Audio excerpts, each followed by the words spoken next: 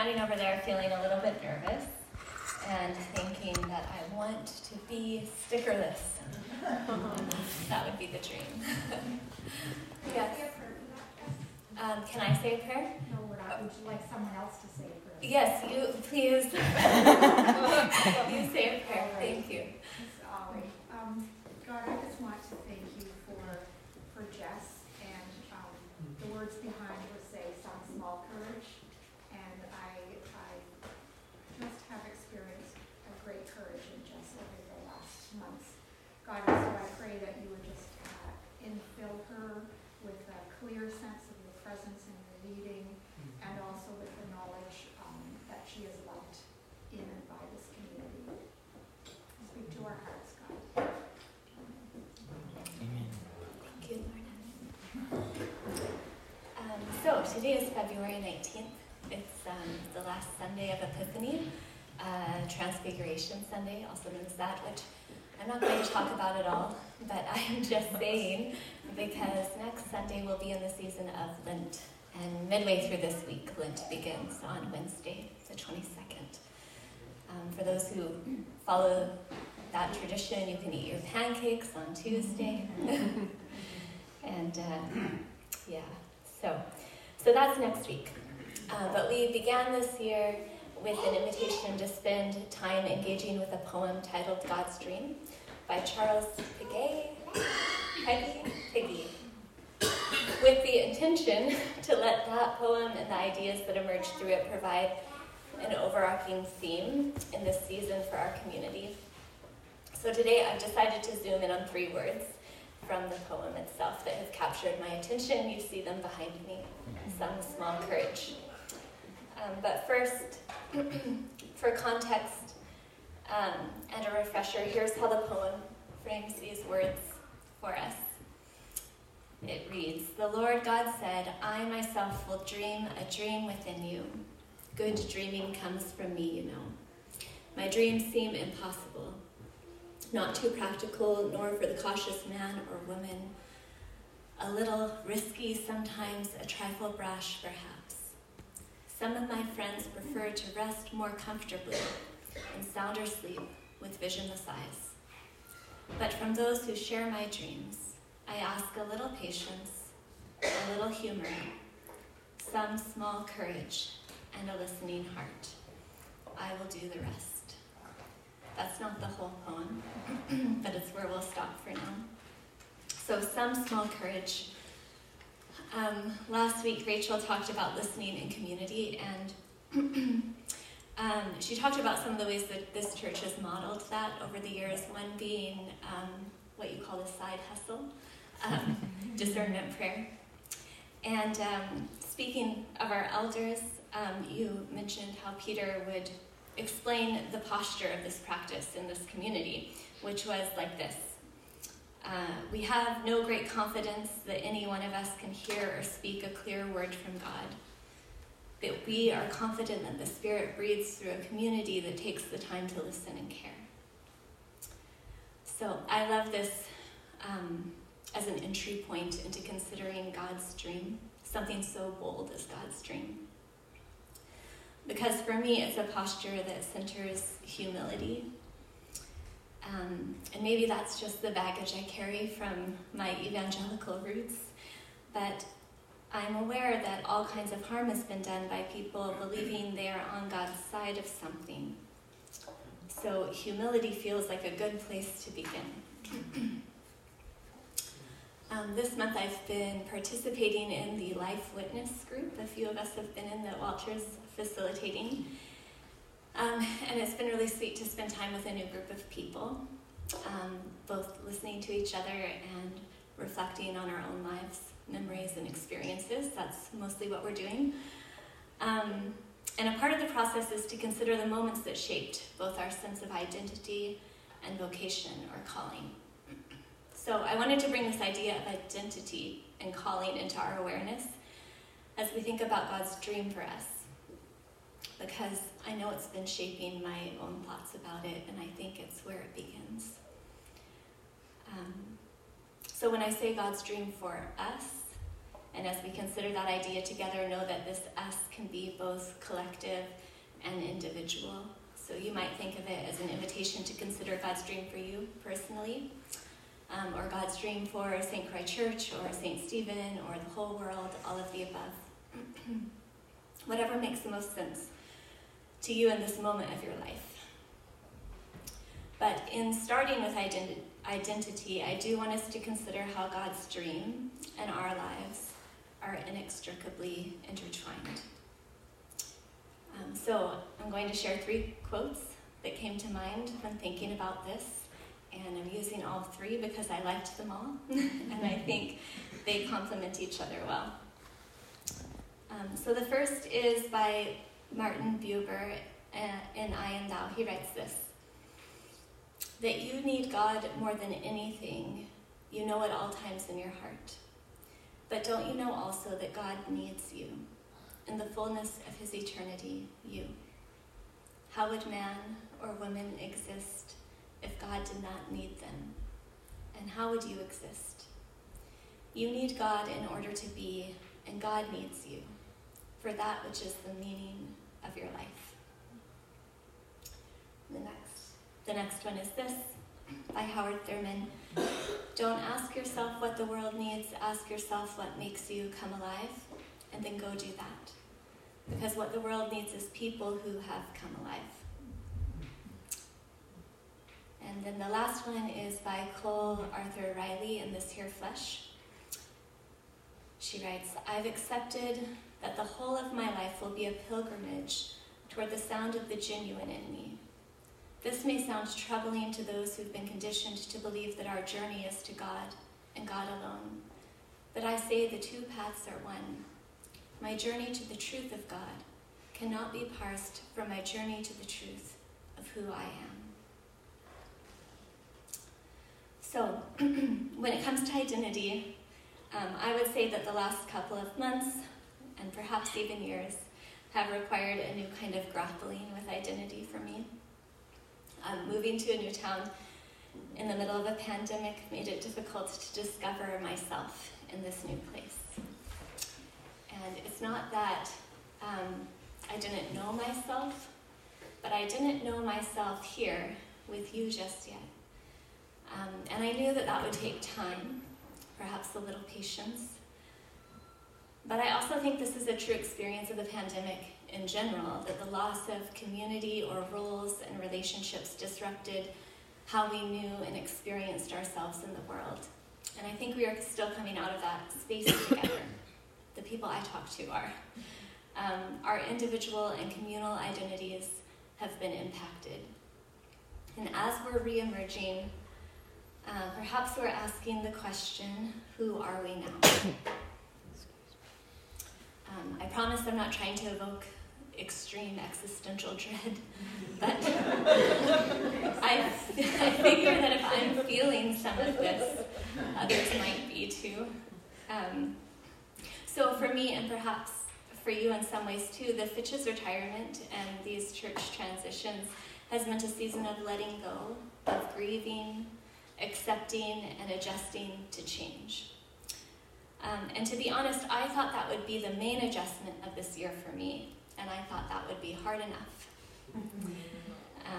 And then in the middle of January, SSU made the difficult decision to suspend its undergraduate program, which has all kinds of implications for this community, particularly for those who have spent much of their lives working in both places. And there are also many of us here who have moved to St. Stephen because we came to be students at the university or to work there at some point in our lives. It's been a place of formation, perhaps where we discovered important parts of ourselves, a place that awakened a dream and that helped nurture the things inside us that make us come alive. And I know that doesn't include all of us here, but I trust that most of us, if we are fortunate, have encountered important communities of meaning at some point in our lives. And when we begin to lose them, that loss is deep. So, surely, all of this has impacted the way I'm processing this poem right now. And for me, what's come to the surface is how vulnerable it is to dream. The Lord, God said, I myself will dream a dream within you. In a Christmas sermon this year, my friend Beth pointed out that the word vulnerable comes from the Latin word for wound. Vulnerability, she says, leaves us open to being wounded. But this vulnerability is not unlike what is modeled through a God who is willing to become dependent on human flesh for survival, which is what God did in Mary's womb. God became flesh, dependent on flesh. God became vulnerable like us. And if God is vulnerable, God's dream is vulnerable too. So I grew up separated from my parents at a young age, and they struggled with addictions their whole lives, and so I spent most of my childhood separated from them. They were in prison for reasons related to those addictions. But I grew up believing that one day they would come back for me, particularly my mother. My mom would come back for me. This was my dream. I fantasized about it. I could see it in my imagination. And every night I prayed this prayer out loud before I went to sleep. It was embedded in a larger prayer, but in my heart it was the one that mattered most. God, please help my mom to get better so she could come back for me. I didn't just pray for this. I wished for it too. Every time I blew puffy tops off a dandelion or threw a penny in water or closed my eyes to make a birthday wish, I had one. I wouldn't let myself wish for anything else.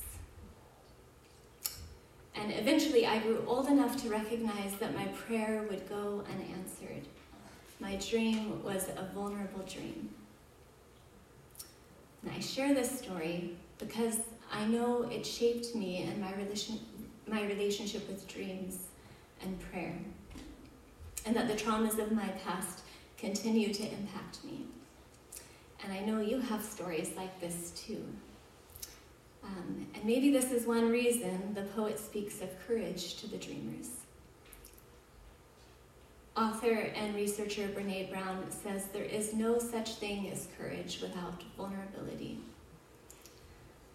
And in her Christmas sermon, Beth goes on to say that, quote, the hard truth is that vulnerability is the avenue for wounding, but it is also the avenue for our healing.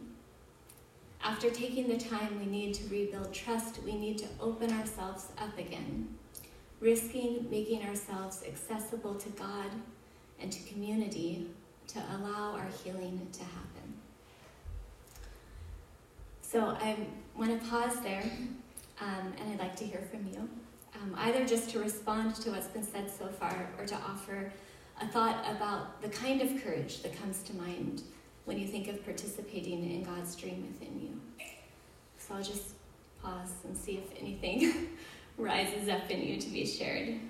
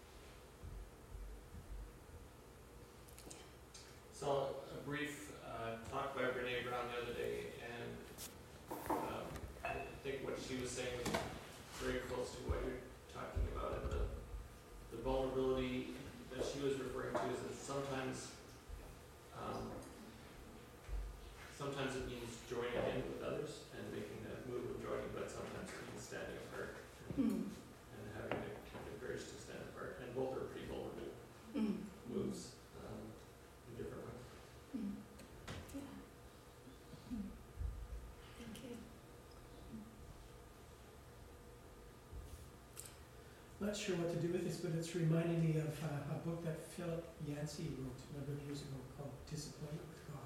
Mm-hmm.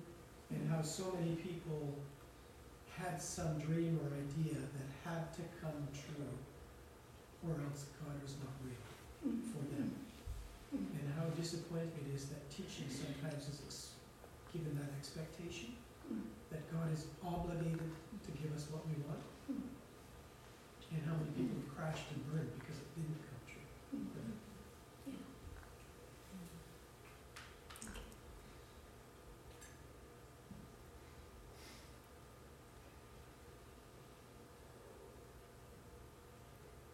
I think I can feel in my body when a dream is real, when like it's given to me and I go, I don't want that. Why did you give me that?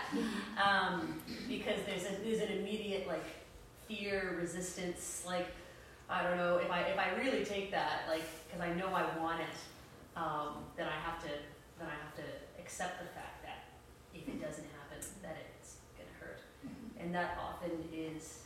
And I think courage for me often is having that reaction and like literally walking forward, going, the entire time. Running toward the danger, is that what was in the Celtic service? One of the readings today said that. Yes, Pete. It's hard to understand all that to prayers. It's awful hard to understand. Yeah. Indeed. But you have to.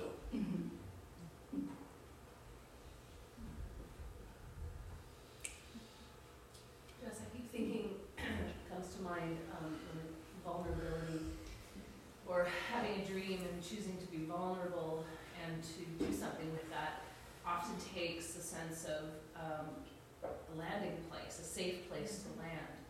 And I think, reflecting on my own self, I was created a safe boundary to dream, to be vulnerable, and the risk wasn't as steep because I knew that I had a safe place to land in that vulnerability. And I think about those that maybe presented a dream but don't have that safe place, and that fear of being vulnerable and risking is much greater. And I think about what community can do, but because if you don't have that in yourself, but we can create that, and reminding people that very vocal thing to say to one another, and gives you a sense over time that you can take, be vulnerable in that because you do have a safe place. But that's a big difference, I think, for those that have a secure place to land and those that do not. The risk is much greater. Thank you.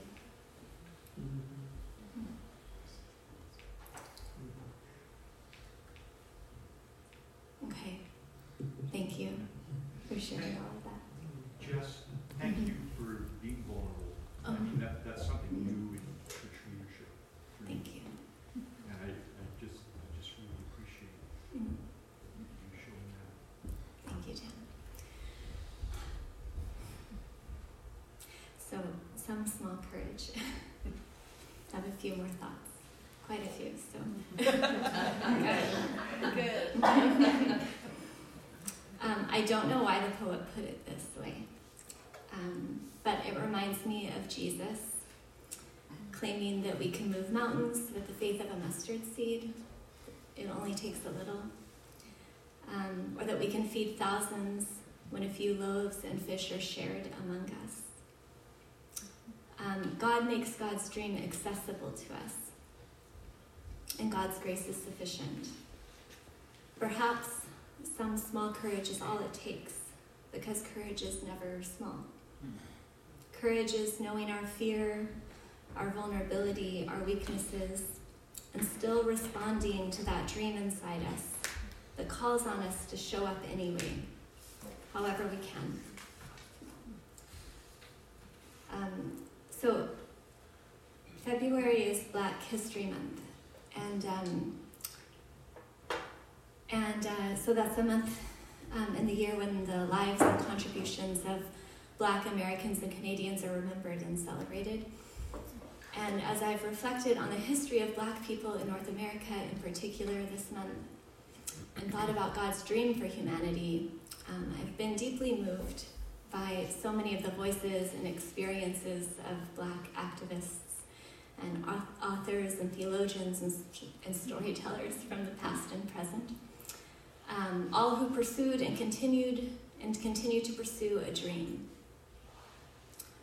Among them, of course, is Martin Luther King Jr., whose life and words continue to shape and inform and inspire so many of us today. So I'm going to read a section from his I Have a Dream speech that was given at the March on Washington for Jobs and Freedom on August 28th in 1963. And as I read a part of this speech, I just want us to allow what we know about Black history to be in the room with us, and to consider the courageous vulnerability of Martin Luther King expressing the dream in his heart, which is surely the dream of God's heart too. So Martin Luther King. Now is the time to make real the promises of democracy. Now is the time to rise from the dark and desolate valley of segregation to the sunlit path of racial justice. Now is the time to lift our nation from the quicksands of racial injustice to the solid rock of brotherhood.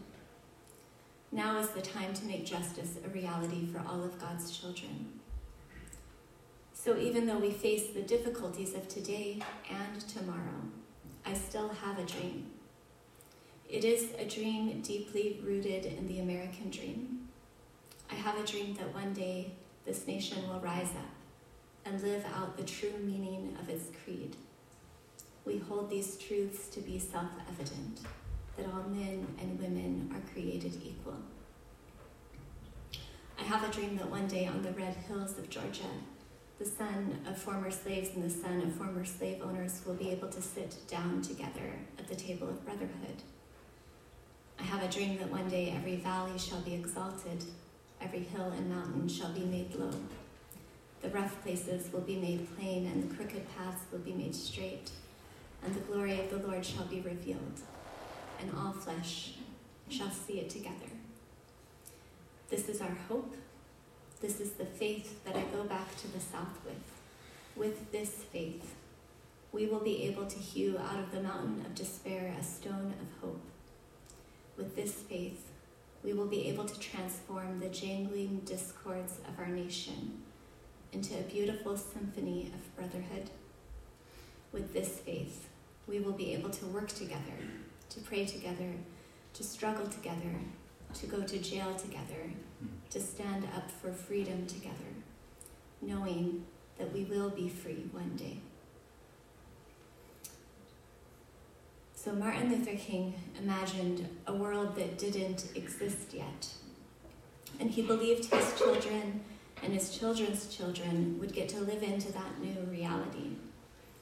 And of course, we know that while the world has changed, the world is still struggling to realize this dream. God's dream, Martin Luther King's dream, continues to be vulnerable and dependent on actual people living in the world. And the loss of Black lives in America because of racism and hate is devastating. And Martin Luther King's dream lives on. It's not lost. It's still a dream worth dreaming. Another example of this kind of courageous vulnerability I experienced in watching the film Till with a group at SSU this last week. It's a film about the true story of Mamie Till Mobley's pursuit of justice for her 14-year-old son, Emmett Till, who was lynched while visiting his cousins in Mississippi in 1955. And after the murder of her son, Mamie became a leading educator and activist in the civil rights movement. And in a speech at the end of the film, which is a real quote of hers, Mamie said this. She said, 2 months ago, I had a nice apartment in Chicago. I had a good job. I had a son. When something happened to the Negroes in the South, I said, that's their business, not mine. Now I know how wrong I was. The murder of my son has shown me that what happens to any of us, anywhere in the world, had better be the business of us all. I think that this kind of care and solidarity for the suffering of the world, particularly the most vulnerable, so the poor, the marginalized, and the oppressed, is exactly what Jesus came to reveal to us about who God is and what God's dream continues to be. And the invitation to participate in this dream is wide open to every one of us. It takes some small courage. I don't know if you noticed this picture or looked closely at it, but it's me on a zip line at Cape Enrage the summer before last. I went on the zip line because I wanted my teenage kids to be assured that it was safe, or I wanted to assure myself it was safe. So I just wanted to point out that I'm not comfortable up there. Which is why I use this picture. It's not to brag, but to point out that I'm holding on as if that grip is the thing that is keeping me safe. And I've seen people zip line differently, with their hands held out in the air. But as it turns out, I needed to hold on like that. So I just wanted to say that that's okay. This is how I'm getting through these days. And so some small courage, if that's what we have, that's what it takes. And that's all. Have a wonderful Sunday. Thank you.